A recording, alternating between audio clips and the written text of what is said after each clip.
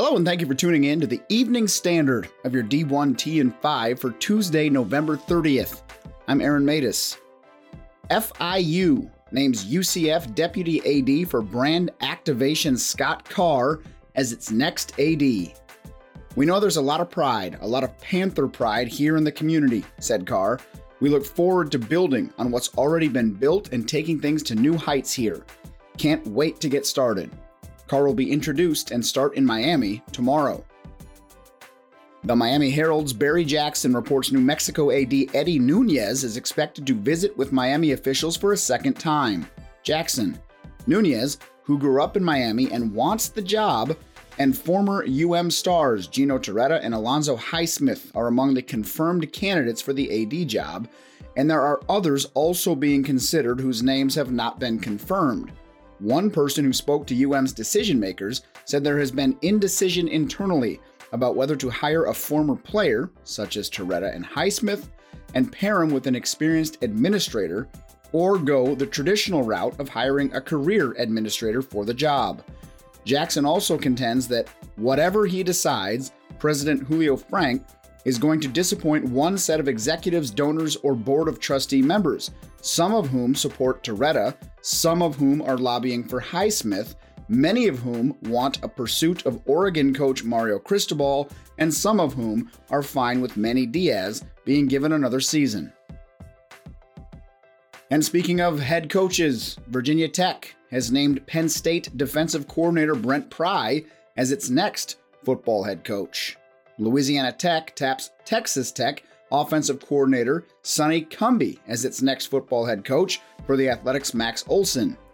LSU's announcement confirms outgoing Notre Dame football coach Brian Kelly will earn $9.5 million per year over 10 years, and incentives can bring the total to around $100 million. Kentuckian football coach Mark Stoops have agreed in principle to a contract extension through June 2028. The deal includes guaranteed extensions for any season with 7 wins, 1-year extension, or 10 wins, 2-year extension.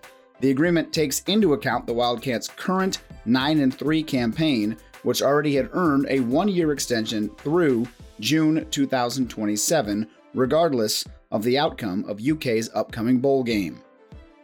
Oregon State football coach Jonathan Smith's extension bumps his pay up to $3.25 million in 2023, with $100,000 annual increases until it jumps to $4.35 million in 2027 and $4.55 million in 2028. A lot of numbers there. More coming at you here. New Washington football head coach Kalen DeBoer's 5-year, $16.5 million deal starts at $3.1 million annually and increases by $100,000 each year.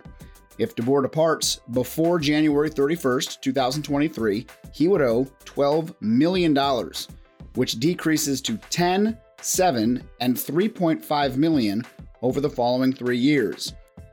Influencer announces the launch of the Influencer Plus local exchange, through which businesses can register for a specific school, selectively search through athlete profiles from that school, and contact the athlete directly or through the Influencer app.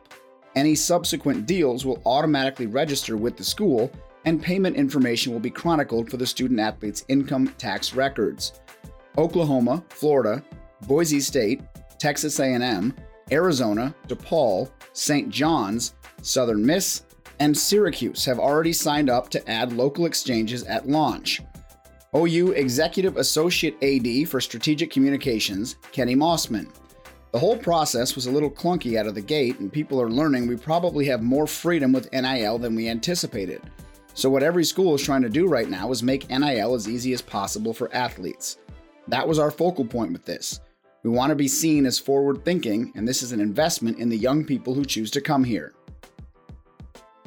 Sportico's Emily Caron reports men's basketball teams outspent women's basketball teams in non-travel meals by a factor of 2 during the 2019-20 season.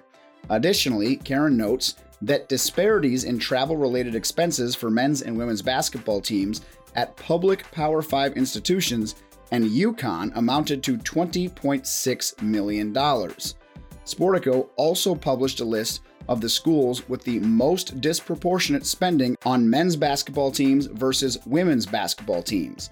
Oklahoma State tops the list, followed by Louisville, Kentucky, Washington, and Missouri.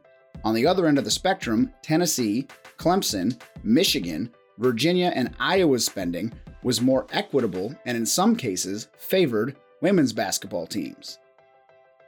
This and more in your D1 Ticker email. I'm Aaron Matus, and this has been the Evening Standard of your D1T in 5 for Tuesday, November 30th.